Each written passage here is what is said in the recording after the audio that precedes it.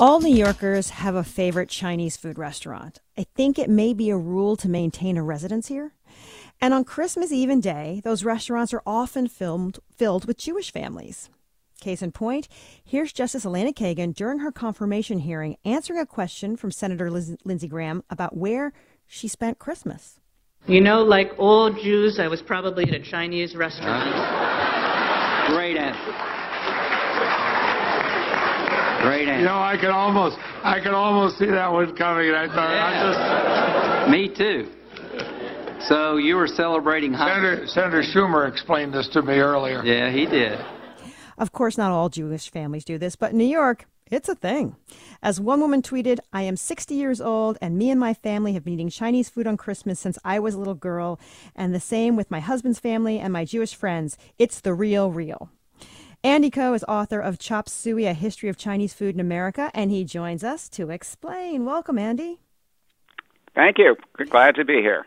And listeners, we want to hear from you. Shout out your favorite Chinese food restaurant. All boroughs welcome. Northern New Jersey connect you too. Or if you're listening online in another city, you can shout out your favorite spot as well. The number is 212-433-9692.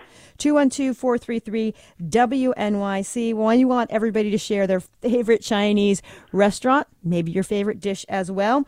212-433-9692. 212-433-WNYC. Or, of course, you can hit us up on social media. It's at all of it WNYC for Instagram and for Twitter. All right, Andy, I want to get into your background a little bit, and then we'll get into the details about the history of Chinese food on Christmas Day. You have this very interesting history with Chinese food from your childhood. Will you share with us your family story? Sure. My father worked for a government agency called the CIA. And he worked in Taiwan during the 1950s, and that was the time, just after the communist takeover in China, when a lot of the great chefs of China had fled to Taiwan and had set up restaurants in Taipei, where my father was stationed. And he discovered Chinese food at that time, and not just any Chinese food, but, the greatest Chinese food being prepared anywhere in the world at that time. And so after his service, after he came back to the United States, he was always seeking for that quality of food and never finding it. So my childhood was interested with like trips to Chinatown and other places looking for really good Chinese food and most often being disappointed. But that set me on this sort of course of becoming fixated on Chinese food myself.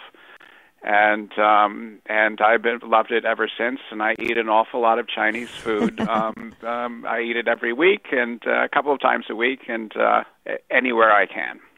Now, the title of your book name checks a food that is not authentic Chinese food. Your book is called Chop Suey, A History of Chinese Food in America. Why is that the title? Well, because Chop Suey is the iconic Chinese-American food. And it's the food that sort of launched the ship that is Chinese food in the United States. Before that time, for us, Chinese culture was alien and kind of disgusting. And we looked at their food as always containing rats, cats, and dogs and all kinds of icky things, which we didn't want to eat. But back in the 1880s, some Americans, actually some New Yorkers, discovered chop suey and decided that they liked it. And that started a whole chop suey craze. And that started the market for Chinese food in the United States. And American food has never been the same since then. It sort of also opened the way for a lot of other so-called ethnic cuisines. And I think it's greatly enriched our culinary life. So where do people get those fairly racist and horrible images of Chinese food that you mentioned? Well, it's a long history, China was isolated from Europe and the West for due to distance for millennia, for centuries. And when Europeans started going to China, they got this idea that Chinese the Chinese and Chinese culture was somehow opposite from European culture. They were sort of the Martians of the day. And so everything that they did was alien and strange, including the food that they ate.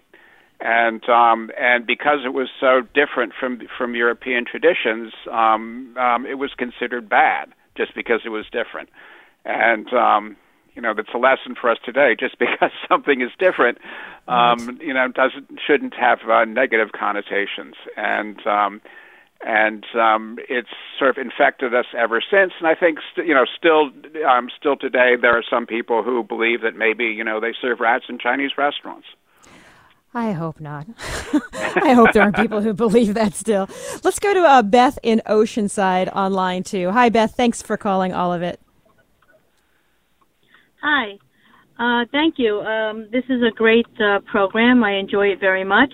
Thank you. So for years, my colleagues and I usually work at the hospital since I do the Christmas coverage, and I come home, and then we go to Orchid in Garden City.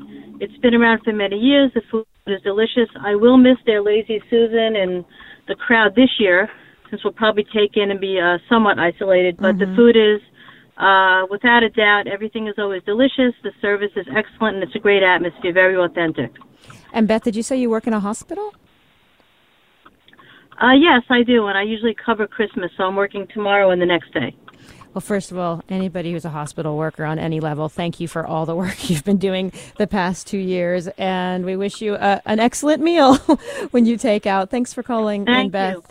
Let's go to Joy from Huntington on line 1. Hi, Joy. Thanks for calling all of it. Hi, thank you so much for having me. Tell us your story.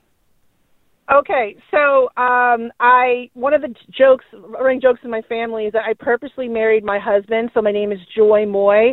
Not the most ideal name, but I purposely married my husband just to eat at my father-in-law's restaurant called Dynasty in Port Washington, because it really is that good. So one of my favorite dishes is the bird's nest, and it's fresh seafood in a noodle nest, and it is just divine. So I got married. We have children together, so, we're stuck with each other, and we go to eat. We try to eat there at least once a month because it's really that good. Joy Moy from Huntington, thank you for calling in. I just have to say that the bird's nest, that's a sort of Americanized great version of seafood chow mein. Americans, we love the crispy noodles, so that's the crispy noodles all around. My guest is Andy Ko. He's a food writer and historian. We are talking about the history of Chinese food on Christmas. Listeners, shout out your favorite Chinese food restaurant. All boroughs welcome, all types of folks welcome, all religions. Come on in, give us a call. If you're listening online in another city, you can shout out your favorite spot as well. 212-433-9692, 212-433-WNYC, or hit us up on social media at all of it WNYC. Okay, so Andy, let's get down to brass tacks. We've heard about Chinese restaurants as the go-to for Jewish families, some Jewish families, at Christmas time. What is the first mention of this and where? And then when did it start to become a regular occurrence? Well, Jews discovered Chinese food in the early 20th century, and Chinese restaurant owners discovered that they had a lot of Jewish clientele at about the same time. And they also realized that the Jews don't have anywhere to go on Christmas. They don't, everybody else, all other, the Gentile families all have places to go, to church, to family, to eat, and all these kinds of activities. So there's this kind of gaping void on December 25th. And the Chinese restaurant owners, most of them aren't religious either, and they keep the restaurants open 365 days a year. So the match was made back at that time, and that's really when it started. But I think it didn't really become a big thing until after World War II, though. When people got, families moved up in the world, moved to the suburbs, and they really wanted something to do on Christmas Day, and it became a tradition. And first have Chinese food, and then go to the movies, and it's been going on strong ever since. You know, in reading up on this, I read that there was a sense of comfort between these two immigrant groups because they didn't look down on one another when they were both looked down by others early on, the first wave of immigration. Is there truth to that?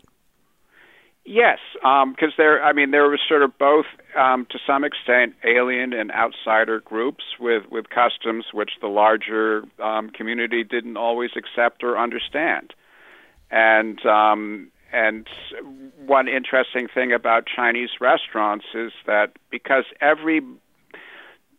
they were the Chinese immigrants were the most alien of all the people living in the United States. No one else was like them. Their culture was, the most different from any other culture. So everybody, so they didn't discriminate against anybody. So all groups were welcome. Blacks, Jews, whoever were welcome there. And I think that the Jewish clientele really found comfort in that, and also the fact for certain aspects of Chinese food, like they didn't serve dairy, or let's say if you went to an Italian restaurant, there might be a cross on the wall or a picture of a Madonna or something like that, Christian, a Christian icon, and which might have made them feel uncomfortable. There was none of that in a Chinese restaurant. Chloe tweeted to us, my family orders from a mom and pop restaurant in our town in northern New Jersey. I've never had Panda Express or P.F. Chang's as a result. Chloe, thanks for tweeting in. Let's go to line 3 is Bracha. Bracha's calling in. Nice to meet you. Thanks for calling. You're on the air. Hi, it's Bracha, and I'm calling to shout out on 77 Mulberry Street is a Bodhi kosher vegetarian Buddhist restaurant. This Christmas happens to fall on Shabbos or Shabbat, so it might not be as heavily Jewishly attended. However, my wife Carol and I are both Jewish, and we have Chinese niece and nephew and their Greek and Korean spouses, and Bodhi kosher vegetarian, because a number of us are vegetarian, is a main hangout where we have reunions. And so I just want to, and the food is great. And you could be, people with yarmulkes sitting at the next table of Rastafarians. It's just a great place for jury duty or any place, and just a gathering place. So Bodhi kosher, 77 Mulberry. So thank you for letting me share this with you. Love it. Thank you so much. Sounds like you have That's a great story. Great family tradition, yeah. Sorry, one of the reasons why the Buddhist, that's a Buddhist vegetarian restaurant, became very popular, particularly with people who keep kosher, is that nearly every other Chinese restaurant prominently features pork, and but in the Buddhist tradition, you can only eat it's only a vegetarian food, and the fact that a lot of the Chinese Buddhist restaurants actually make mock meats. Meats which look like, let's say, roast duck, or it's like tofu or seitan or something like that, which looks like duck and has a lot of the texture and some of the flavor of duck, but it's not the same. So those have been sort of adopted into the Jewish eating habit. Let's go to Fred calling in from Huntington on line 6. Hi, Fred. Thanks for calling all of it. Hi, Allison. Fred Rayberger. You might remember my sister Melissa from MSNBC. Hey, I like that Melissa Rayberger. She's great. Shout out to Melissa.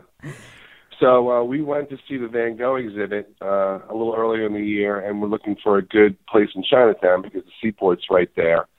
And found Wayuan, Szechuan, on 42 East Broadway, and didn't really know much about it. But it was fantastic. It's a beautiful restaurant, modern, beautiful art. Supposedly the inventors of the cold sesame noodle, which I guess is a big thing in the city. And I was looking specifically for Peking duck, and the Peking duck was awesome. Thanks for the tip, and thanks for the nice memory. Tell your sister I said hi. Peking duck is my favorite Chinese dish, and I think that's any restaurant which can do great Peking duck should be lauded and get 5 stars. So I love it. My guest is Andy Ko, author of Chop Suey, A History of Chinese Food in America. We're talking a little bit about the history of Chinese food and the tradition of some Jewish families eating there on Christmas Eve and on Christmas Day. Let's go to line, I'm going to hope I get the name right, line 8, calling in from the Upper East Side. Chandana? No, Chandana. Chandana, thank you for calling. Well, I'm not Jewish. I'm a person of color, and I just love going. I have some friends that we always go on Christmas Day to the Chinese restaurant, the vegetarian dim sum. I know there was a lady who she talked about the Budai vegetarian restaurant. That's very good too. But my traditional favorite is vegetarian dim sum. It's on Pell Street. And we go there, and everybody knows I'm going to order turnip cakes. It's just lovely. Thank you for the tip and the tip of what to order. Appreciate that. Let's go to line 10, Jane, calling in from Montclair, New Jersey. Hi, Jane. Thanks for calling all of it. Hi, my second time calling. I'd like to recommend Chengdu 23 in Westbelt Plaza in Wayne, New Jersey. It's authentic Szechuan food. I love spicy food. One time I was there, I ran into a friend of mine who was a chef. I asked him what he was doing there. He said, unless my wife and I go into the city to eat, this is the only Chinese restaurant in New Jersey where we will eat. It's a huge, beautiful restaurant. Usually you'll see just Chinese people there. You'll see 3 generations eating on the huge round tables with, a lazy Susan, and the food is amazing.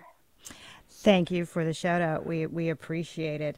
I want to get one more call in here. We may get a couple more on here, but let's go to Foisal calling in from Queens on line 1. Hi, Foisal. Thank you for calling all of it. Thank you so much. I was wondering if the guest knows about this Chinese, Bangladeshi and Indian style Chinese. We have few of them in Queens. Thank you for calling in with a question. Andy, do you have any information about that? The question, I'm not sure if I heard exactly, but it was about Indo-Chinese restaurants? Yeah, Bangladeshi Chinese restaurants that are all over Queens now, if you have any information about that. I don't know about Bangladeshi Chinese restaurants, but I do know about Indian Chinese restaurants, which are also all over Queens. And that's a tradition of Chinese food which started in Calcutta with Chinese workers in the leather industry there, and became like a huge craze. So it mixes traditions of China with Indian spicing as well.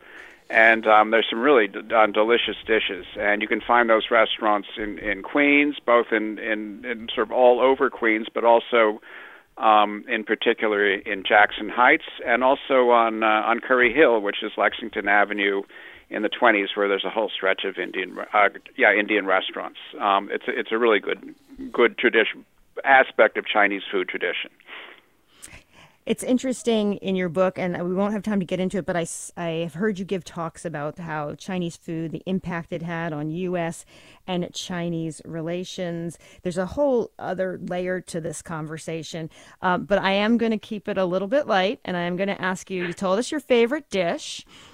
What's your favorite restaurant? Well, the caller was talking about Sichuan food. I think that Sichuan food is my favorite cuisine. What my favorite Sichuan restaurants is changes from week to week. But I would say currently my favorite Sichuan restaurant is Sichuan House on Roosevelt Avenue in Flushing, which is one of the older Sichuan restaurants in Flushing, but it's really high quality. And we've been getting takeout there for the last few weeks and just had some delicious food. So that's the one I would recommend, Sichuan House on Roosevelt Avenue. I'm going to do my shout out to Hupo on Long Island City on 50th Avenue. I was been walking by there and I looked up. I was like, is that a Michelin star? It is so delicious that you would blink and you would miss it, but it's HUPO in Long Island City, 50th Street. It is fantastic. That is my shout out. Hey, listeners, thanks for calling in with your recommendations. Andy Ko, food historian and writer, thank you so much for joining us on all of it. My pleasure.